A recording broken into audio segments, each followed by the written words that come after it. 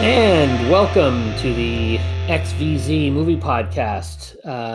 I'm Brian. I'm representing Generation X. I'm Mackenzie, and I'm Gen Z.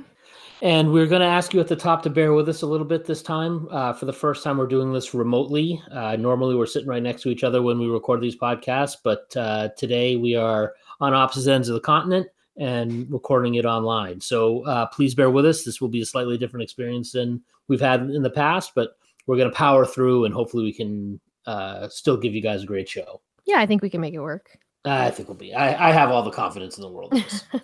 And producer Luke. Really, producer Luke is the one who's making this happen. So thank you, producer totally. Luke, for being such a stand-up guy on this. So today we are discussing the Oscars. The Oscar nominations came out this week, and we're a little bit late to the party, obviously, because we're recording this a few days later, and then it'll come out a few days after that. So a lot of people have given their thoughts, but we have our own thoughts that we want to share with you all on the Oscars and what the Oscars got right and what the Oscars got wrong. And certainly there are a lot of snubs to talk about. We could probably do that right off the top, I would think. Yeah, I mean, listen, the obvious snub immediately that comes to mind is Barbie. Which was shocking in a lot of ways. And I think the bottom line for me about it is just the kind of cruel irony in that the fact that Ryan Gosling was nominated for Best Supporting Actor and Greta Gerwig wasn't even nominated for Best Director, and Margot Robbie wasn't nominated for Best Lead Actress. And if that is not the point of the Barbie movie, I don't know what is. It's just kind of incredible. It was kind of that weird, I mean, ironic is the right word for it, right? But it was almost like, just the kind of the tone deafness, right? Yeah. And the lack of self-awareness that the Academy had here. Like Completely. Nobody, I mean, obviously, the individual categories are voted on by people who are in that discipline, right? So the acting categories are nominated for by actors, the actress categories are nominated by actress, and directors are nominated by directors. They all vote on that. And it does seem very ironic, like you said, that in a movie that criticized the patriarchy, the one person that got nominated from that was the man who, in his own way, kind of stole the show in certain places, but was probably the least. And that is true. Thank you for pointing that out. Yes. But that being said, I think along with that, I think it also goes to show that, what she was nominated for was that monologue that she gives about women not feeling enough, right? That was the thing that got her that nomination. And it feels like the Academy saying, oh, look, we're paying attention. We see how hard women have it. And of course she needs to get nominated for that. But then they're not going so far as to nominate the woman who made it happen. Either woman who made it happen. And if we're being really honest, I love America Ferrera, but she's not winning that award, right? Exactly. And to be honest, I mean, I'll be surprised if Ryan Gosling wins as well. The real recognition for this movie and the real power from this movie came from Margot Robbie and from Greta Gerwig, right? I mean, they were the driving force behind what this movie was, and to snub those two is kind of really giving the middle finger to the movie as a whole and giving the middle finger to the movie's message. That's really what no one has said, to be honest with you. And at least I haven't seen that. I've seen a lot of people on X and Facebook and wherever else talking about the irony of this is a movie about the patriarchy and, Ryan Gosling won. But really what the Academy did was they said, fuck you to Barbie, to Greta Gerwig and to Margot Robbie. You made this movie with this great message, and this movie should be impactful for millions of little girls and women around the country. And we're basically telling them, it doesn't matter that this was the biggest movie of the year. Yeah, and it doesn't matter that women were responsible for the biggest movie of the year. We're just not going to recognize it. We're just going to ignore it. And that, I think, really should be the... Go ahead, Luke. Right. With a Greta co-writer Gerwig, too. But again, Greta Gerwig and her husband were nominated for Right. the screenplay. And if we can also interject about that too, right? And if we can interject one other thing is that it was also they put it under the best adapted screenplay. Adapted Thank you. from what? Yeah. Right? It's a toy. It's merchandise. This was an original screenplay. No one had ever told the story before. No one had ever attempted to tell this kind of story. It wasn't in a book. It wasn't in a comic book. It wasn't in any of the, something like the Barbie toy line has stories behind it, like American Girl or something like that. This was 100% an original story, and it should have been nominated for original screenplay. Not that original screenplay is more prestigious than adapted screenplay, but still, it didn't belong there. Like, the Academy had no idea what to do with this movie. None at all. Yeah, and it's just unfortunate because, it's funny looking at the conversations we were having a few weeks ago about this movie and how like this was going to be this year's Titanic. And yes. Look at us now. Look at us now. I know. It's really remarkable. I remember saying, going into the Golden Globes, I was like, oh, this is going to be the year of Barbie. Barbie is this year's Titanic, just like you just said. And wow, like I know, like we could not have been more wrong about that, about Barbie and about Oppenheimer. Oh, crap! No, not Oppenheimer. The other one that got snubbed that we said was going to go gangbusters, Past Lives, especially for the acting awards. No, not Past Lives. The one with Julianne Moore and May December. May December. Thank you. God, I can't believe it. Yeah, it's so snubbed that I can't even remember the name of the damn movie. Right. That one is also that snub. I think for me was almost as heartbreaking, if not just as heartbreaking, that Charles Melton, at the very least, was not nominated for Best Supporting Actor. That is shocking, upsetting, disturbing. I don't even know how many words I can use. Like, it is truly, that is the snub to end all snubs, I feel. I don't understand it. I can't understand it. I don't know if I ever will understand it. You thought I was mad about Teenage Mutant Ninja Turtles. I know. At the Golden Globes, right? But to not even get nominated for Charles Melton, that's the thing that I can't understand, right? Because he was at least nominated at the Golden Globes, right? Yeah, he was. When I saw that his name didn't come, because I actually watched the live presentation of the Oscars coming up, of the nominees, and like when it was a similar reaction when we were looking through the Golden Globe nominees for Best Animated Feature and didn't see Teenage Mutant Ninja Turtles. I was like, wait, what? How does that not happen? It was stunning to me. Justice for Teenage Mutant Ninja Turtles and justice for Charles Melton, I think, is the bottom line this year. Yeah, I mean, look, we'll get into it. I know we're going to go through the nominees, each one, but I think that, for me, the two big snubs were Barbie for the reasons that we put out there, and May December. I don't understand. Like, that movie had Oscar bait written all over it. We talked about it in depth. Yeah, I think that might be people's problem with it, is that it was Oscar bait. Like, I think people. I don't know if it's people in my generation or what, but I feel like I have had conversations with people recently, and I've heard about people who are closer to my age who just like really did not like that movie. People did not get it, which I don't understand, but also, what are you going to do? But I'm wondering if, because it was such clear Oscar bait, it's turning people off. It's possible. I also think maybe there is some, I have noticed that since Netflix movies started getting nominated for Oscars, there is a bit of backlash, maybe. Like it felt like there were a couple of Netflix movies that should have been clear favorites for Best Picture, right? Whatever of the Dog a couple of years ago, I think that Power was of the Dog. Maybe that is Power of the Dog, right? And there have been a couple of others that escape my memory at the moment, but it feels like Netflix movies are kind of intentionally or maybe subconsciously getting snubbed by the voters.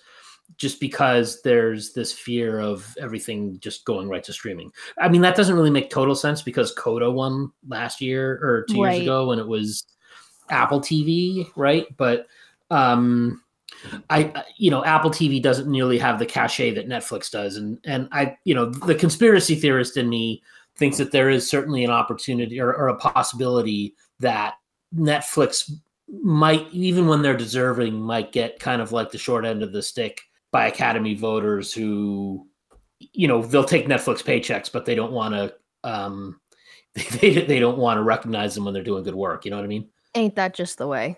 Yeah, I'm afraid so. What are you getting? Yeah, not much you can do. And I will say, I feel like I need to. Sorry. I feel like I need to defend myself here with the Oscars. I feel like I've been having, again, more conversations recently because, I work at a film school with pretentious film students. And, I can't, if any of you are listening, I love you guys so much. I am one of you. This is not a criticism in any way, but I feel the need to defend myself by saying, for me, the Oscars are not and cannot be an arbiter of what is actually good. 9 times out of 10, Best Picture maybe isn't actually the best picture of that year. It's just what people kind of globbed onto, and that's fine. But for me, what I love about the Oscars is just the spectacle of it. And it's a way to kind of have these more in-depth conversations about film that we maybe wouldn't be having otherwise. And so I think that is where I see the benefit in the conversation we're about to have about the nominees. And it's my Super Bowl. Let's just have fun with it. It's not that serious. It doesn't need to be that serious. It's just fun. And yes, I'll be upset about Charles Melton. Yes. And yes, I'll be upset about Barbie, but it's not that serious. It's not that serious. And this is coming from a guy who legit threw his phone on the floor when they announced that Wreck-It Ralph beat How to Train Your Dragon 2 for Best Animated Feature a few years ago. Oh, so bad. Yeah, but you're right. I mean, there are definitely times where I think the Oscars getting nominated is the win, right? Because it's so subjective, and every once in a while you get these situations, right, where like the ballot gets stuffed almost, right? Like the year Shakespeare in Love beat out Saving Private Ryan, and there are plenty of other. The year Annie Hall beat Star Wars, right? I mean, oh God, the list goes on and on of the Academy getting it wrong because again, it's a few thousand people that are voting.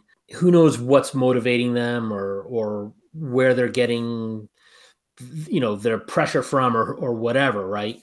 But to get nominated, that's when I think you're really seeing who your peers think is the best in the group, right? Right. And I think again that's why it's so upsetting that you didn't see Margot Robbie get nominated and that you didn't see Greta Gerwig get nominated for Best Director, because that's the recognition.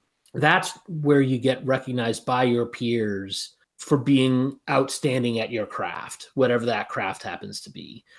And seeing them get and Charles Melton again, right? I mean, what does the guy got to do? I know to get nominated. I mean, like, seriously. And to be honest with you, and we can get into this more when we talk about that category. It feels like Ryan Gosling. And look, I mad respect for Ryan Gosling. I like him in almost everything he's in. I don't necessarily have a beef with him getting nominated for Best Supporting Actor for Barbie. Sure. In a vacuum, but you can't tell me that his performance in Barbie was better than Charles Melton's performance was in May December. No. I'm sorry. No. I'm sorry. No. It's just absolutely it's not in the same league. No. But we'll get into it. So I think that probably gets us to our first break. Okay, cool. We will take a quick break and we'll be back in a minute. Okay, and we are back with the Gen X VZ movie podcast. I think we've done a good job of getting off of our chest the frustration with some of the snubs that we thought were pretty egregious. And now we can actually just get into what was nominated and how we feel about it and what we think is going to happen.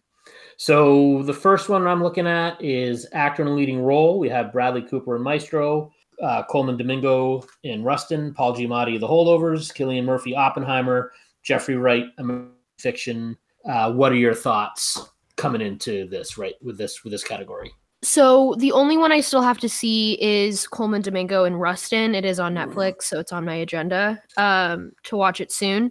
I mean, I still really want it to be Paul Giamatti. I fear it might go to Cillian Murphy, not because I don't think Cillian Murphy is a great actor. I do, but I really think that it should go to Paul Giamatti. I think I would also prefer to see Jeffrey Wright for American Fiction over Cillian Murphy. Did you ever see that? Did you see American Fiction yet? I haven't seen it yet. I think it actually just went on to Prime. It is in theaters, but I'd get a notification. Yeah, so I have to see Rustin as well. So I'm going to try to catch those. I'm going to try to catch. So really the only ones that I've seen are Cillian Murphy, Paul Giamatti, and Bradley Cooper. And yeah, Paul Giamatti is my favorite of those. I did love Bradley Cooper's performance in Maestro, which we talked about last time. I thought he was very, very convincing in that role. But the thing about it for me is Paul Giamatti's performance in The Holdovers, and gosh, it's funny. It's been a long time since we saw that movie, right? It was back in November, or I think mid-November. Was it October? Was it that long ago? It was October. Gosh. Well, I felt like his performance was just so convincing, and his character arc was so complete in that movie, and it had as much to writing as it did with his performance. But man, his performance really was my favorite performance of the year, and I hope he does win it. And he won the Golden Globe, but it was for comedy musical, right? Because Cillian Murphy won for drama. So yeah. I think it's probably, if we're being honest, it's between those two. And as much as going into the Golden Globes, I was saying this is the year of Barbie. It's hard not to think coming out of the Golden Globes that it's the year of Oppenheimer. I know, and so who should win? I know. But I mean, look, who should win? Probably Paul Giamatti. Who will win? In all likelihood, Cillian Murphy. I would agree with that. If we're really being honest with ourselves, yeah. I would agree with that with a sad sigh of distress, but it is what it is.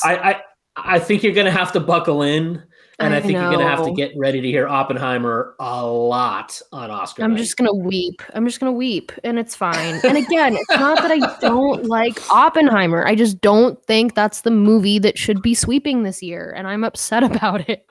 It doesn't feel like any movie should be sweeping. That's the thing, right? Like there are so many really good movies that came out this year, and like this year is way stronger than last year, in my humble opinion, and probably stronger than the year before. This is the strongest year of movies that we've had, maybe since before the pandemic. Yeah, maybe since before the pandemic. And it doesn't feel like there should be a Titanic this year, or that there should be a Lord of the Rings, Return of the King this year, right? I mean, this really feels like a year that the wealth should be spread around, but unfortunately, it doesn't seem like that the momentum is heading that way. So yeah. All right, well, let's move on to actor in a supporting role. The nominees are Sterling K. Brown for American Fiction, Robert De Niro for Killers of the Flower Moon, Robert Downey Jr. for Oppenheimer, Ryan Gosling for Barbie, and Mark Ruffalo for Poor Things. Well, you go ahead. Well, no, just again, I mean, look, I am a big Sterling K. Brown fan. I really, really like him a lot. And he was great in American Fiction, but I think he's the one that you swap out for Charles Melton, which is unfortunate, but I think that's just it. It's just a bummer. He is really good, but he's in it for maybe 20 minutes, and it also like isn't like it's a good performance, but I don't think it's something that like should necessarily win Best Supporting Actor. But you know, I mean, it wouldn't be unprecedented though. No, sorry. I was just saying, like, I mean, that does happen. Like, there was that one. Well, Viola Davis won Best Supporting Actress for Doubt, and she was in it for a grand total of like 7 minutes or something, right? Like, it does happen. Yeah, and there was a similar one for the woman from Network. I can't remember her name, but she won Best. She's like right. Literally in 2 scenes. and she won Best Supporting Actress. So I mean, and he is in more of it than that. I guess for me, it's not even just the runtime; it's just what he was given to do in the movie. Right. And what are you bringing to the movie, right? I mean, you're in a supporting role, but still, like, how integral is your role to the story? I think is something that ought to be asked. Right. And again, love him. He's great. Huge fan. I just don't know that this was the right choice. But that's fair. Beyond that, I think obviously it's going to be Robert Downey Jr. For Oppenheimer. I don't really see a way around it at this point. But I think I'm just really happy that Mark Ruffalo made it in there for Poor Things. I loved him in that movie. He was so good. I don't think he's going to win. I think if there's any chance it doesn't go to Robert Downey Jr., it will go to Robert De Niro. I would have to agree, although I've got this weird feeling that, like, because there's so much backlash about Ryan Gosling being the only one nominated for Barbie other than America Ferrera, that he might win, although America Ferrera probably might have a better chance. But I wouldn't count Ryan Gosling out as a dark horse just because of, again, the Academy Awards are nothing if they're not political. Sure. And it's entirely possible. Again, Robert Downey Jr., huge fan. Been a fan of him since I saw him pants the kids in Weird Science, right back in the mid '80s. But again, this probably wasn't the role, because I think there are at least two performances that were better than his. I would certainly give it to Robert De Niro before Robert Downey Jr. As great as Robert Downey Jr. was in Oppenheimer, I think Robert De Niro gave a magnificent performance in Killers of the Flower Moon. I think magnificent is really the only way to think about it. And I would, if I had a vote, I would probably give it to Mark Ruffalo as well. I mean, he was so good in that movie. And again, I think the Mark Ruffalo performance in Poor Things reminds me a little bit of the Paul Giamatti performance in The Holdovers, because it was such an original take, and it was such almost like a caricature performance in a way, right? Because I mean, the whole world was very caricatured and imaginative, and his role fit the whole movie really, really well. So yeah, I would vote for Mark Ruffalo. Here's the thing. I would vote for Mark Ruffalo. It probably should go to Robert De Niro. It probably will go to Robert Downey Jr. How's that for mental gymnastics? And there it is. Yeah. And there's the silliness of the Academy Awards in a nutshell. Yes. Because again, it's like we were talking about before, right? And we could talk about this more when we get into Best Picture. But each one of those guys had a job to do in the movie that he was in, and each one of them did it, right? They all, and Ryan Gosling and Sterling K. Brown as well, right? I mean, they all were supposed to do something. They all did exactly what they were supposed to do. They couldn't have done it any better. I mean, how can you say how can you say Robert De Niro would have been better as Ken than Ryan Gosling? You can't, right? Or Ryan Gosling could have played the role in Killers of the Flower Moon. It's just such an apples to bananas comparison that you can't really, I mean, how can you really choose? So one other snub, I just realized that we forgot another snub. Going back to Best Actor is Leonardo DiCaprio, right? Oh, did not get nominated for Best Actor. Oh my God. I think that was a bit of a snub. Completely spaced on that. That's a huge mistake. Yeah. I mean, I don't know who you take out. Again, I haven't seen Rustin or American Fiction, but yeah. God, the Academy does not like him. I don't know what it is, but he cannot catch a break with the Academy. This is bizarre. It's getting weird. Yeah. That was a big snub. Anyway, I digress a little bit, but I realized as I was looking through the list, oh shoot, we missed Leo, and we snubbed him a little bit here just now, just by forgetting about him. Okay, we got a little bit of time left in this segment. Let's quickly go through the other acting categories. Actress in a leading role: Annette Bening-Nyad, Lily Gladstone, Killers of the Flower Moon, Sandra Hüller for Anatomy of a Fall, Carey Mulligan, Maestro, and Emma Stone, Poor Things. This is a tough one. This is a really tough one. It is tough, and I think this one might be hard to predict too. Yeah. I mean, so here's my thing about this. So I still have not seen Naiad. Again, on Netflix. I will watch it eventually. But I was talking to someone at work about this. We've been talking a lot about the Oscars this week. And I was talking about Lily Gladstone and Emma Stone, right? Because with the Golden Globes, they were separated by drama and comedy. So, you know, both of them could win. But I didn't think about the fact that, of course, they would both be nominated in the same category for the Oscars. So I was like, oh my God, I don't know, Lily Gladstone or Emma Stone. And I forget who I was talking to, but whoever it was like, you know, yeah, but Emma Stone already has an Oscar. And I was like, you know what? You're right. That is a great point. She already has an Oscar. That's true. Yeah. So I think for me, it's between Lily Gladstone for who I would like to see and Sandra Hüller for Anatomy of a Fall. But I think it will go between the two of them. It will go to Lily Gladstone. I think that's great reasoning. I think you're probably right about that.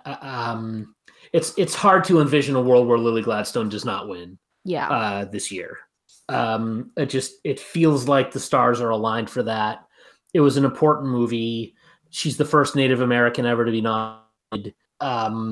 It feels very much like it's just that time. It's time. As wonderful as a performance as really all of these women gave. I mean, I haven't seen Naiad either, but I've heard Annette Bening is amazing in it. I mean, look, we talked a lot about all of these performances, and they all did what they were supposed to do. How can you pick between one of them, right? But I think that you're right. I think Lily Gladstone is probably got to be the pick this time. Yeah. So quickly, we'll do actress in a supporting role. Emily Blunt for Oppenheimer, Danielle Brooks, The Color Purple, America Ferrera, Barbie, Jodie Foster, Naiad, Divine Joy Randolph, The Holdovers. I would say, look, I would love to see Divine Joy Randolph get it again. If she doesn't win, Golden Globe. If she does not win supporting actress, I will flip a table. I will do it. I'm not even joking. Out of this category, I never saw The Color Purple, which I'm really upset about, and I still have not seen Naiad. But between the three that I have seen, if Divine Joy Randolph does not win, I will flip a table out the window. Yeah. Is how I feel about that. I might not throw my phone on the floor, but I will probably be pretty upset because again, we're talking about, gosh, her performance was so understatedly powerful, right? I mean, she was the glue in that movie. And again, if we're talking about character arcs, she had such a great one. Also understated, right? I mean, her whole performance, other than at the Christmas party when she kind of freaks out, the fact that the rest of her performance was so understated, when she kind of freaks out at the Christmas party, it meant something, right? She wasn't just this emotional geyser the entire movie. She was really trying to hold it in. And for the one moment when it came out, it was so powerful that it resonated so hard for the whole rest of the movie. And yes, America Ferrera gave a great monologue. Her performance is fine. I mean, I hate to use that word fine, but I mean, other than that monologue, it wasn't a particularly memorable performance. Emily Blunt, I think, has that same issue that we were talking about before, where she's just not in the movie enough. She does have a great bit. She has her own great bit near the end. But yeah, I think as far as like affecting how a movie plays for the entire thing, I think Divine Joy Randolph has to be the choice. Yeah. All right. Well, I think we're going to take a quick break now, but boy, we're going to have to pick up the pace if we're going to get through all these categories.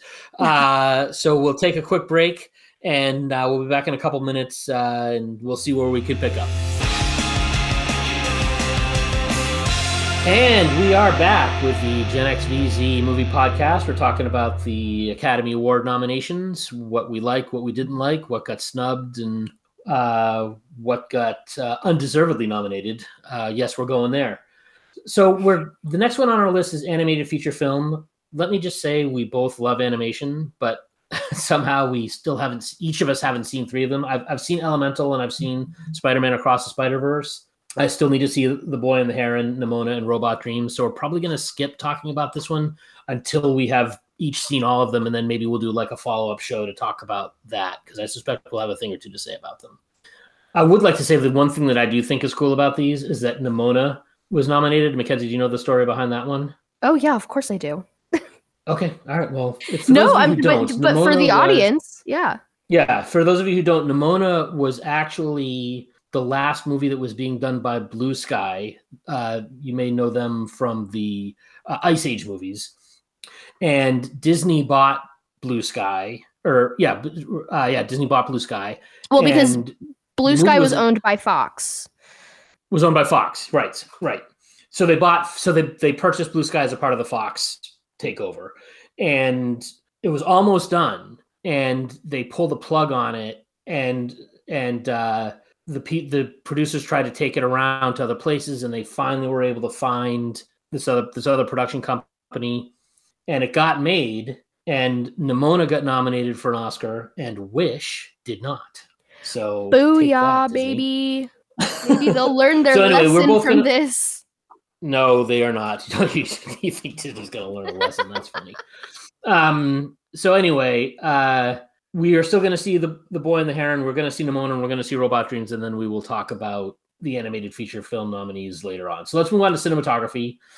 The nominees are El Conde, Killers of the Flower Moon, Maestro, Oppenheimer, and Poor Things. I have not seen El Conde, but I have seen the other ones. Mackenzie, what are your thoughts on this? Yeah, I mean, this is tough because cinematography for me, like, I always have such a hard time making a prediction because, like, it's always so good. So, but I mean, Oppenheimer did have really good cinematography, and I feel like if it's going to win anything, I would like to see it win this. I really like Hoyt van Hoytema as a cinematographer. He did Nope, which I really loved. But also Poor Things had really great cinematography by Robbie Ryan. And Killers of the Flower Moon was a visual spectacle, Rodrigo Prieto. And I have also not seen El Conde, but heard weird things about it, so I'm not sure. But yeah, I mean, this is a toss-up for me. But I think Oppenheimer will probably take this one as well. But I think this is one it deserves to take. Yeah, I think Oppenheimer will probably win, but I would probably prefer to see Poor Things win. And also, to be honest with you, because when I think about cinematography, I'm usually thinking about lighting, and I feel like the lighting in Maestro was excellent. And also what they did with it really was. And also what they did with Maestro in terms of, like, some of it was in black and white and some of it was in color. And I know they did the same thing with Oppenheimer, but it felt more story driven with Maestro. Oh, wait, that's so true. It was Maestro, and they did that with Oppenheimer, and they did that with Poor Things. Yeah. You're right. They did all with all three of them. All three of them were partly in black and white and partly in color. I guess that's hilarious. Something in the water this year. Connection. That's really funny. Yeah.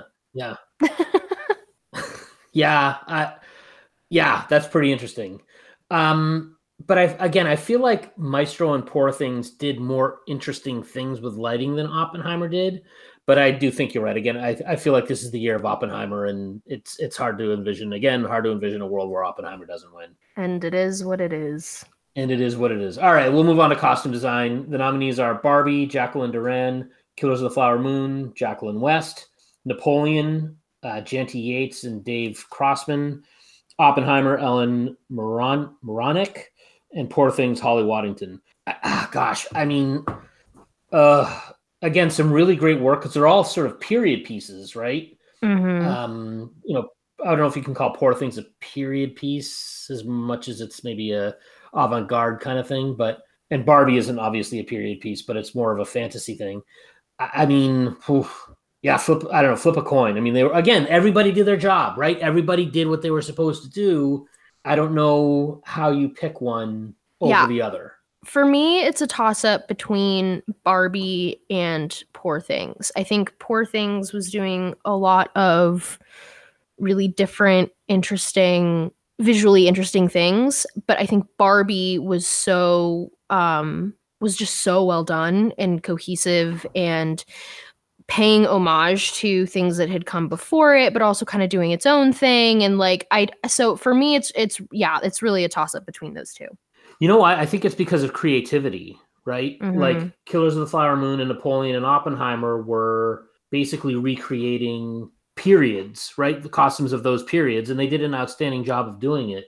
But when you look at Barbie and you look at Poor Things, those costume designers had to dig into their creativity to dream up costumes that otherwise might not have existed. Maybe not so much with Barbie because they could have, they obviously paid homage to the dolls and the toys and everything. But yes, I think that's probably what separates those two films from the other ones, is that the amount of creativity that went into those costume designs. Yeah. All right. Well, okay. So we're kind of in, but again, Oppenheimer's probably going to win. Okay. All right. We're going to skip documentary feature. We're going to skip documentary feature and short. Again, not because we don't have mad respect for documentary filmmakers, but I don't think either one of us have seen them. And you haven't seen any of these this year. I haven't seen any of them. Yeah. So we'll go ahead and skip over those. Film editing: Anatomy of a Fall, Lauren Senecal; The Holdovers, Kevin Tent; Kids of the Flower Moon, Thelma Schoonmaker; Oppenheimer, Jennifer Lame; Poor Things, Yorgos Matsardis. Sorry, I know I butchered his name. Oh God. Go ahead. Well, no, just I mean, again, toss up. Like, I think, any of these are the right answer. Again, like, I think this is one that I would not be upset to see Oppenheimer win. Just that I don't think this is one I would be upset to see Oppenheimer win. Yeah. No, I get it. I totally get it. But again, from a creativity standpoint, I feel like the editing in Poor Things was very, very strong. Just the way they stitched together the different worlds that she was in, and how the editing helped tell the story in that one. I don't know that the editing in Oppenheimer necessarily helped tell the story to the degree that it did in Poor Things. And I think that, to be honest with you, in Killers of the Flower Moon, there was some really solid editing and some really cool choices that helped tell the visual story in that film in a way that, to me, certainly didn't do it in Oppenheimer. I would have a hard time not voting for Killers of the Flower Moon in this one. I mean, it's probably going to go to Oppenheimer, but whatever. I still think Killers of the Flower Moon should go. It is what it is. But also, I think Anatomy of a Fall was doing a lot of really interesting things with its editing. Like, it's just, there was, again, it's probably going to go to Oppenheimer, which, like, is fine. But yes, I think I would prefer to see it go to Poor Things for sure, if not Killers of the Flower Moon or Anatomy of a Fall. Again, it's, for me, it's what did the editing do to tell the story? And it was October when we saw Killers of the Flower Moon too, wasn't it? So yeah, it was. And I did really like the editing in Anatomy of a Fall. We saw that one more recently, and you're right, they did do some interesting things there. But yeah, I don't know. I keep going back to Killers of the Flower Moon. Yeah. International feature film. This is weird, right? Have not seen any of these. No, I haven't seen any of them either. But I think it's interesting because of the way the Golden Globes handled it. I think we kind of assumed that Anatomy of a Fall would be one of the nominees because Zone of Interest is, right? Can I cut in for a moment? Of course. So the thing about Anatomy of a Fall is the filmmakers were very critical of the French government, and the government didn't like that. So they didn't put them up for Oscar consideration. Instead, they put up a movie that the filmmakers were positive of the French government, and that one didn't even get nominated. LMAO. I didn't even know that. Those crazy French. Oh my God. Yikes. Well, no, I mean, it was similar, like the French government is notorious for doing things like that, right? Like, if even going back to like Stanley Kubrick's movie, Paths of Glory. Yeah. Right? That movie got banned, like legit banned in France because it took such a critical view of the French government and how they handled World War I, right? So that the fact that happened is not surprising to me. And listen, I'm like half French, so I can say that. Oh my gosh. Uh, Well, then there you go. There you go. All right. Makeup and hairstyling. This is actually an interesting one. I've only seen a couple of these. So it's Golda, and the good people are Karen Hartley Thomas, Susie Battersby, Asher Kelly Blue, and then Maestro, Kazuhiro K. Giorgio, and Laurie McCoy Bell. Oppenheimer, Louisa Abel. Poor Things, Nadia Stacy, Mark Coulier, and Josh Weston. And Society of the Snow, Ana Lopez Puigcerver, David Marti, and Montse Ribe. So the only ones that I've seen are Maestro, Oppenheimer, and Poor Things. Go ahead, Mackenzie. No. You say something? Say what you're going to say. Okay. I think this is another one of those that's similar to costume design, right? Like, I think Poor Things has a leg up just because the look of that movie was so creative. And we'll get more into this when we talk about production design. But but then again, like the opening shot of Maestro and Bradley Cooper as an aging Leonard Bernstein was so like seamless, right? Like it didn't look like makeup to me, right? It looked like he was an aging person. And that makeup was crafted so well. And they had to make him age from a very young man to they had to make 40-ish-year-old Bradley Cooper, right, look 20 and look 60. And I think they did a really remarkable job in that movie. So I feel like Maestro should get it, but it'll probably go to Oppenheimer. I mean, yeah, I pretty much agree with that. I think I would probably put this is tough, actually. I'd probably say Maestro purely for the Leonard Bernstein makeup and just how well they did with that. And even like Carey Mulligan's makeup, like they really seamlessly aged her quite a bit. Like it looked really good. They really did, yeah. And then I would say she had cancer and she had to look. Sorry, I was just saying when she had cancer and she had to look really gaunt. Yeah, I think that looked really good. It did, and I mean obviously, but then you get into Poor Things being the like more kind of. They had to tap into their creativity a little more, like the way the hair grew, kind of as like a signifier for the progress that she makes in her like self-discovery.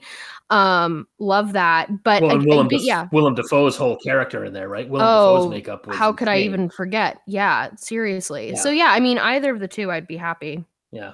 All right, we're up against a break, but let's just real quick do score and song. I think these should probably be relatively quick, just because I want to be able to spend a good amount of time on Best Picture and Best Production Design. Yeah. So the nominees for score are American Fiction, Laura Cartman, Indiana Jones and the Dial of Destiny, John Williams, Killers of the Flower Moon, Robbie Robertson, Oppenheimer, Ludwig Göransson, and Poor Things, Jerskin Fredericks. This is a little out of my wheelhouse. I think you're a little bit more in tune with scores and that kind of thing. Yeah. So I will defer to you on this one. So Oppenheimer will probably win, and it should probably win. I think a close second would be Killers of the Flower Moon. I do think that was a great score, but Ludwig Göransson, I actually really like as a composer. I think the score was really, really great in Oppenheimer.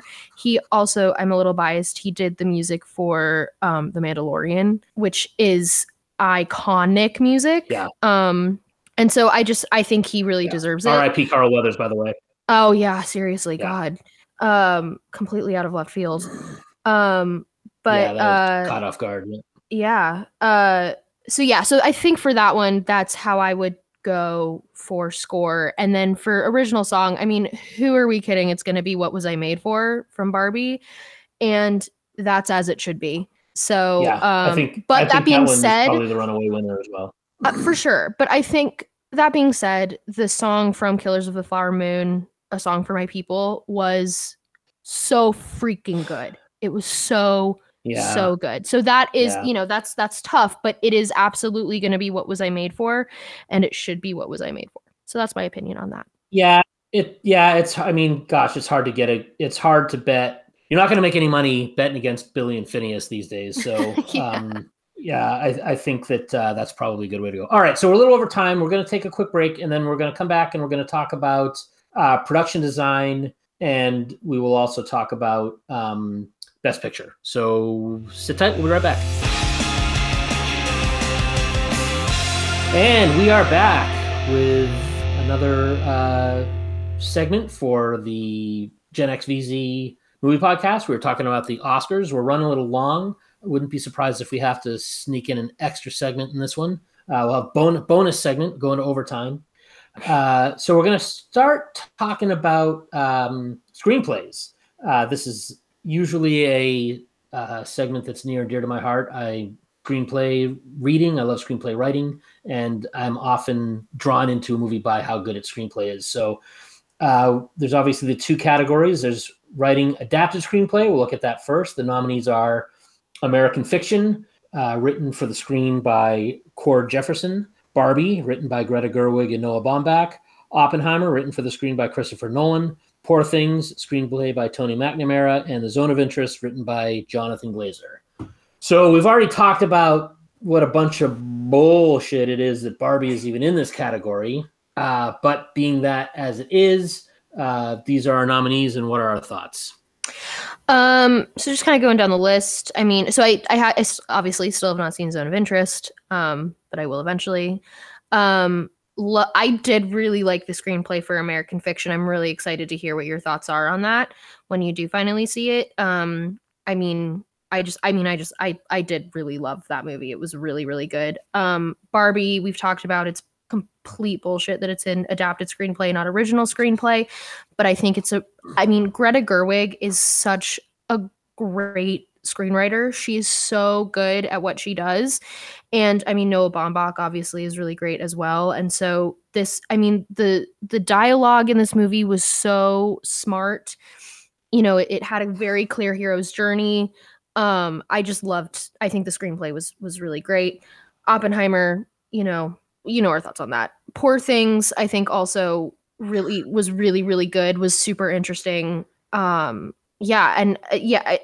this is it's a stacked category. Yeah, I'm looking forward to seeing American Fiction, and I feel like I probably do need to hold my final opinion until I do get a chance to see it. I think Oppenheimer had a very good script. I liked the dialogue. I liked the way it was structured. But I feel like Barbie and Poor Things were both a step above. And you mentioned Barbie had a very good hero's journey. And, anybody who knows anything about me and how I think about screenwriting is I am a hero's journey disciple. And whenever I'm reading scripts for people, I'm looking for the hero's journey in their script. And if I can't find it, I point out to them, here's what you need to do to try to make that work. And I think Barbie, more than any of these scripts, hit all of the beats in the hero's journey just spot on. And that's not to say that it was writing by numbers or a color by numbers kind of thing.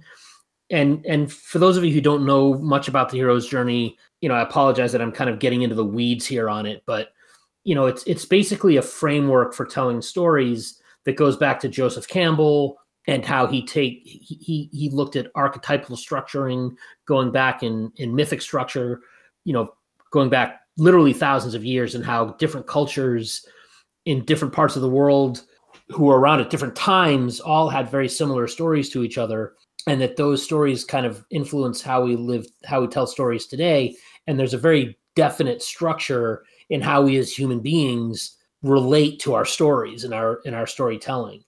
And Barbie, it's so funny to say that, but like the script for Barbie hit all of those beats probably better than any of these screenplays did. And if I had to vote, as much as I love Poor Things, and the writing in Poor Things was spectacular, the dialogue in Poor Things, everybody's voice was unique and clear and different, and just the words that they used were just brilliantly sewn together, almost like poetry.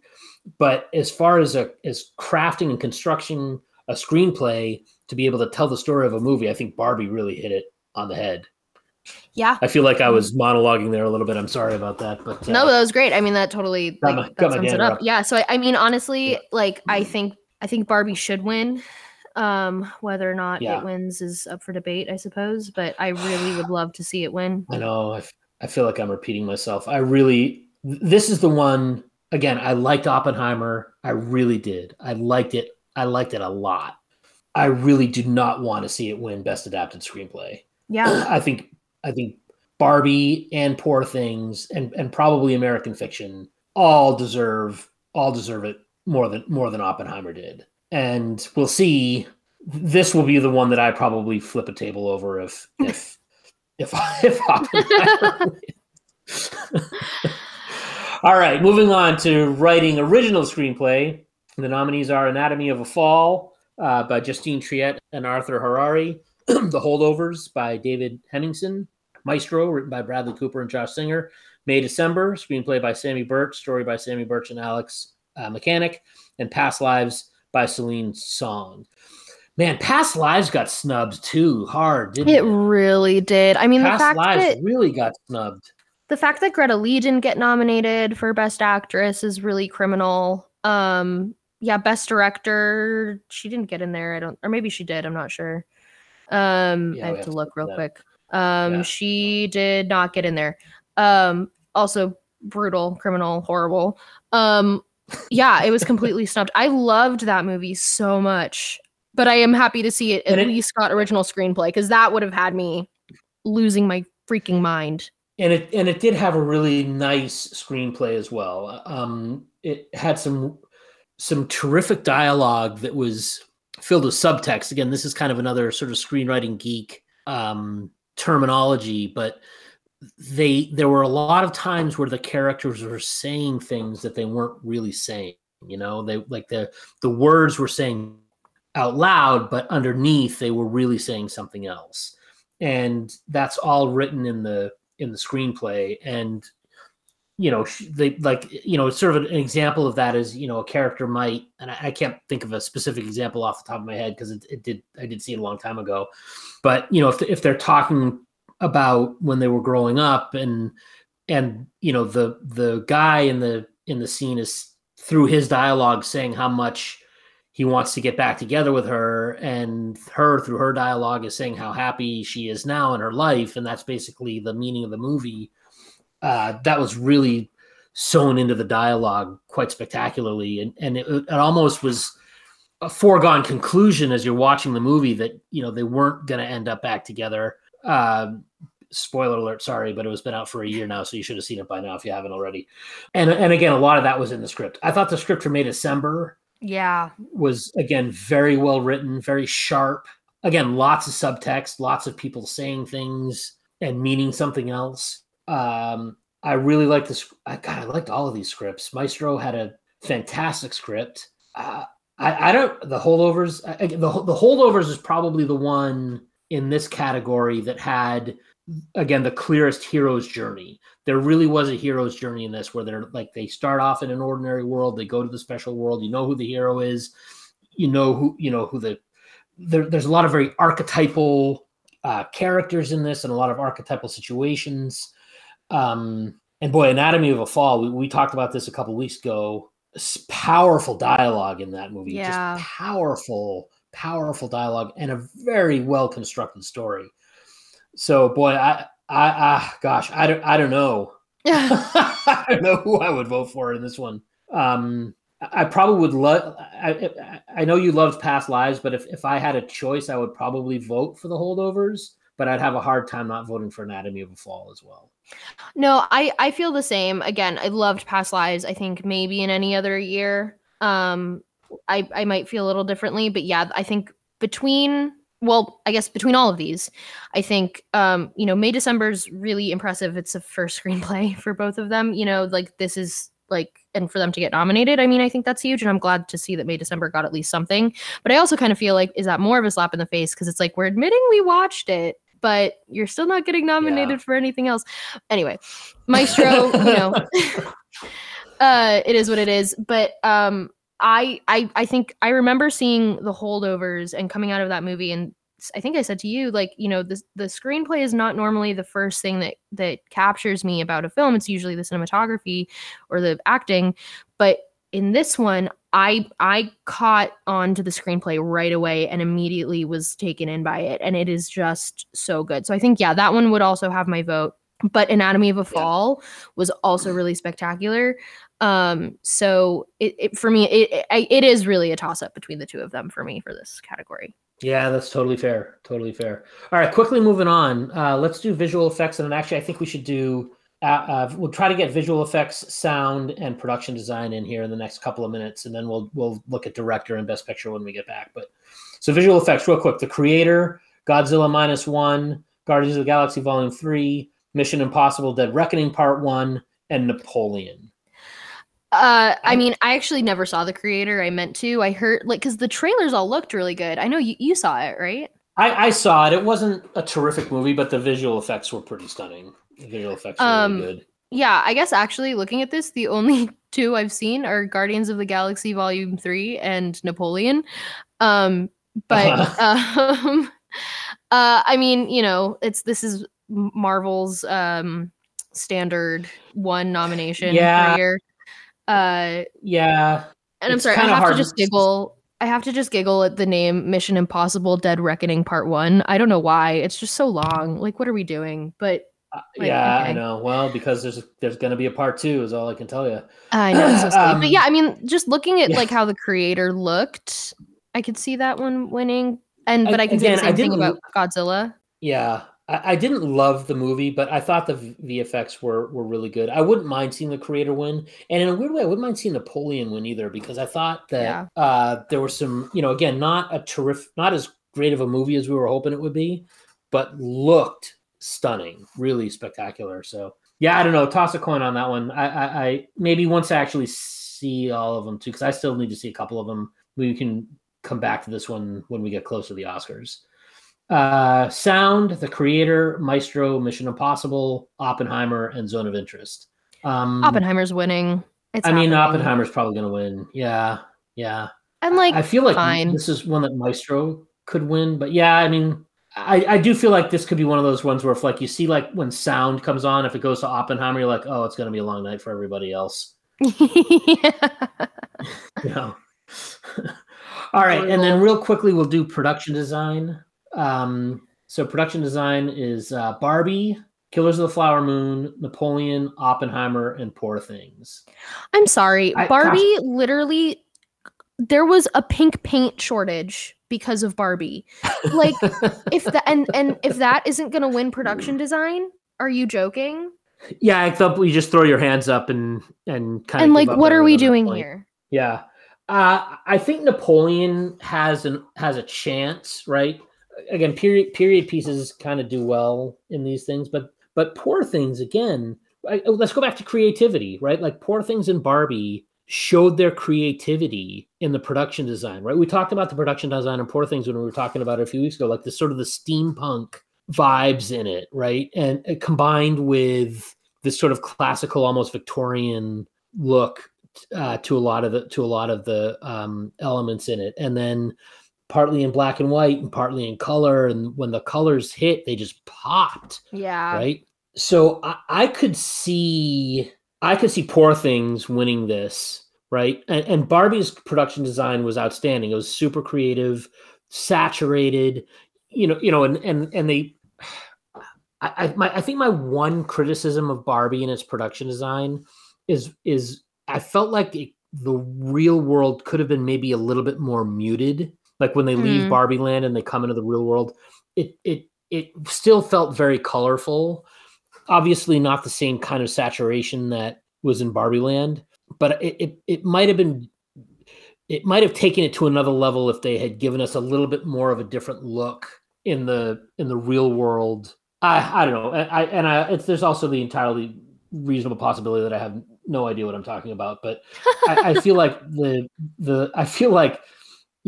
if we're looking at Barbie and Poor Things as probably the front runners in this, just from a creativity standpoint, I feel like Poor Things probably did a little bit more than Barbie did in terms of creating a world and building a world.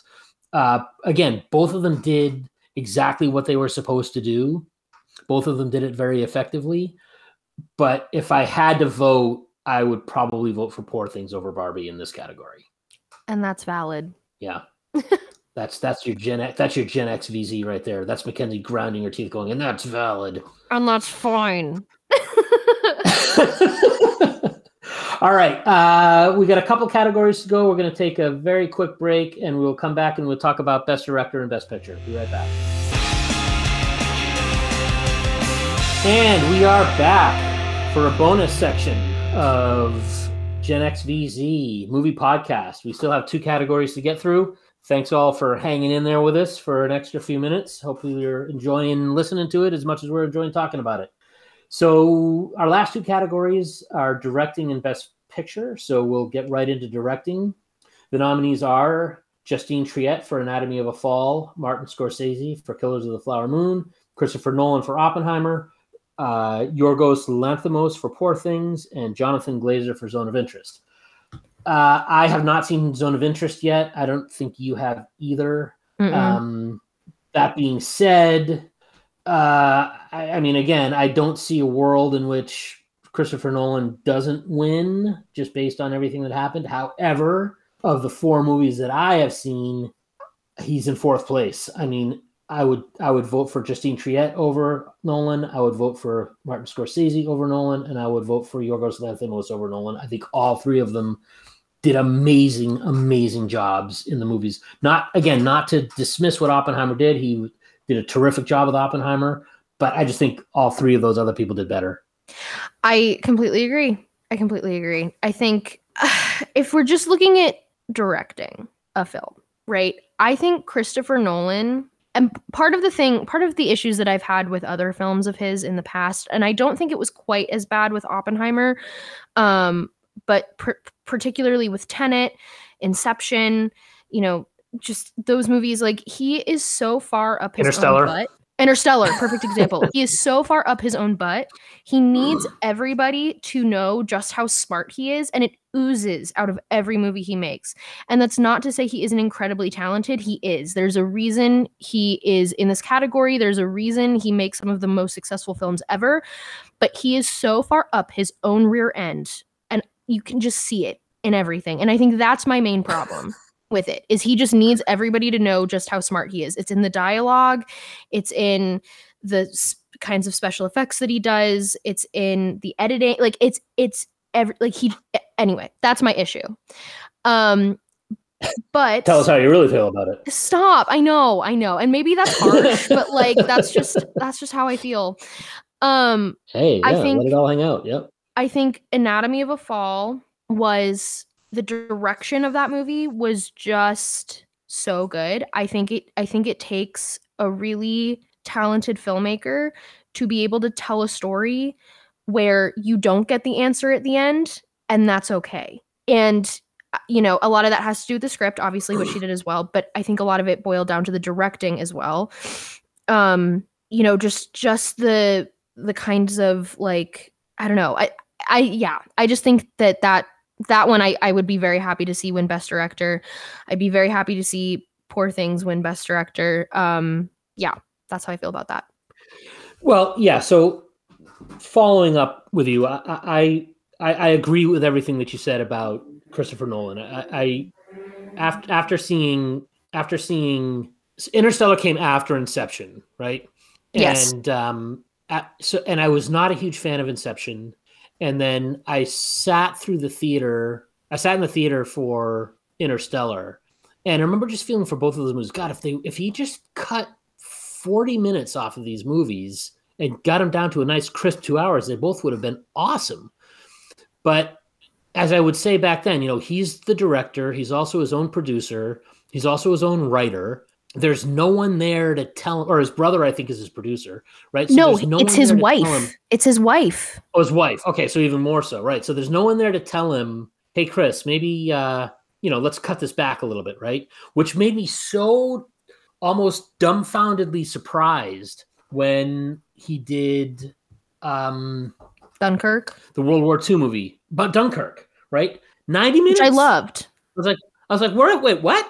Wait, 90 minutes? What? Right? I know. And it was maybe the best 90 minutes of movie making that year. I mean, that movie was awesome. And then you think back to his earlier career, before Dark Knight and Batman Begins and all that, with movies like The Prestige and Memento, and like really, again, smart movies. He kind of had to tell you how smart he was, but you didn't mind it so much in that movie because there wasn't that kind of like pretense, right? Yeah. And they were, again, you were in and out of them in under 2 hours. And then, he got the Batman movies, and now other than Dunkirk, he can't seem to make a movie that's under 160 minutes. And I felt like with Oppenheimer, Oppenheimer didn't fall into Oppenheimer didn't fall in the same traps that Interstellar and Inception did. Probably because it's a biopic. It wasn't the sci-fi weird stuff that he was doing in those movies, and also in Tenet. And I felt like the story really flowed better. And as long as it had good pacing. I never felt myself looking at my watch or wondering when the heck is this movie going to end. Yeah. So for that, I give Nolan kudos for that. Now I'm going to sound a little weird because I'm going to say what Martin Scorsese did in Killers of the Flower Moon, which was 4 freaking hours. Right? And, you talk about another guy who all of a sudden can't seem to make a movie that's shorter than 4 hours. Right, but Killers of the Flower Moon, dare I say, was a crisp 4 hours, right? Yes. I mean, we talked about it when we saw it. It was deliberate pacing. Like it was slow, or not slow, but it was long. It was long-winded, but it was deliberate. Like every frame, every shot, every piece of dialogue, every flinch, every moment mattered. Yes, and held your attention. And held my attention. And it didn't feel like a 4-hour movie to me. Like I felt when we got out of that movie, I didn't feel like I was in the movie theater for that long. And you know what's so crazy? I never once, for me, like my whole thing is like, I always have to pee during movies, no matter what. I really try my hardest. I did not have to pee. I never felt the urge to get up and go to the bathroom. And I think that also says a lot about a movie. Yeah, for sure. And then quickly, I think Justine Triet did an incredible job for the reasons that you said in Anatomy of a Fall. She gave you she did a very good job of giving you just enough information when you needed it, and then allowing you to draw your own conclusions at the end, which I think is, and I didn't feel cheated at all. Mm-mm. But for me, really, like if we're talking about achievement and direction, I think nobody did what Yorgos Lanthimos did this year, other than maybe Greta Gerwig, who's conspicuously not in this category. But as far as world building and crafting a great story and telling a great story in a really unique way, I think Yorgos Lanthimos, for me, would probably get my vote this year, simply because of just the creativity and the originality behind what was in that movie and how he told that story. Yeah, totally. All right, so drum roll, please. We'll go on to Best Picture, and I'm looking for that on my list, and it's probably down a little bit farther. It's down below Best Original Song. So, yeah, I got it. Okay, so Best Picture nominees: American Fiction, Anatomy of a Fall, Barbie, The Holdovers, Killers of the Flower Moon, Maestro, Oppenheimer, Past Lives, Poor Things, Zone of Interest. So I still have to see American Fiction and Zone of Interest, which we've already said. I think the only one that you haven't seen is Zone of Interest, right? Yeah, this happens to me every single year. There's always one that's like, I just don't quite get to. I'm bound and determined this year to see it. I just, when I leave my job, and don't get back to LA until 6:30, watching a Holocaust movie is just not something I want to do with my life. So, but I will watch it eventually. Yeah. But otherwise, yeah. All right. Well, yeah. I mean, otherwise, I think it's a good list, right? I don't think that. Again, I think you and I really liked May December. I probably would have liked to have seen May December get nominated. I don't know what you take off. Again, because just having not seen two of them, I don't know what you would take off to add on May December. But look, I think my favorite movie of the year is probably either Maestro or The Holdovers. I don't think either one of those movies has a snowball's chance in hell of winning. I think we probably know the elephant in the room is Oppenheimer, right? But just from entertainment value, pure entertainment value, like when I went to the movie, which movie entertained me the most? And, Barbie certainly could be on that list. But for me, The Holdovers and Maestro were the movies that really hit me the most. And I mean, Poor Things, obviously, I think if you're looking at it from historically, like best production, which is what it used to be called, you could certainly put Poor Things in there. But anyway, if I had a vote, I would probably be a coin toss between The Holdovers and Maestro. Yeah, and neither one of them has a snowball's chance in hell of winning. Well, and that's the thing. Like, my favorites are, The Holdovers, Past Lives, and Barbie. And there's, not a shot in hell that any of them are going to win, which is a bummer. But I think also it just really goes to show kind of how we should all be looking at the Oscars, like, again, it kind of goes back to what I was saying earlier. Like, the Oscars cannot be the arbiter of what is good and what is not. What wins Best Picture very rarely is actually the Best Picture that year, because these things are so subjective. No question. And so, looking at this category, there really is not anything that I feel like this is a pretty good representation of the best of the year. Not everything's going to get nominated. Of course, I'm sure there are some things that could have snuck in there. Absolutely. But this feels like a really good representation of the year in cinema. And I'm very happy with this category. And if I had to pick my favorite out of them, it would be either Barbie, The Holdovers, or Past Lives. But that's just me. No. Yeah, I know. And look, I think that's a great thing you said, right? Like really what you want, especially since they've moved it to 10 movies that get nominated. Mm-hmm. It's usually pretty clear what the 10 best movies of the year were, right? And obviously what the best movie is going to vary from person to person, but you can probably get a consensus of what the 10 best movies are. Naturally, some people are going to think one or two over the others, but I think you're right. This is an excellent representation of what the best of cinema was in 2023. And for that, you're right. I think we should be happy. As much as Oscar got wrong, as much as the Academy got wrong with what nominated and what didn't get nominated, they probably got it right with Best Picture. Yeah, and sometimes that's just all we can ask for in the end.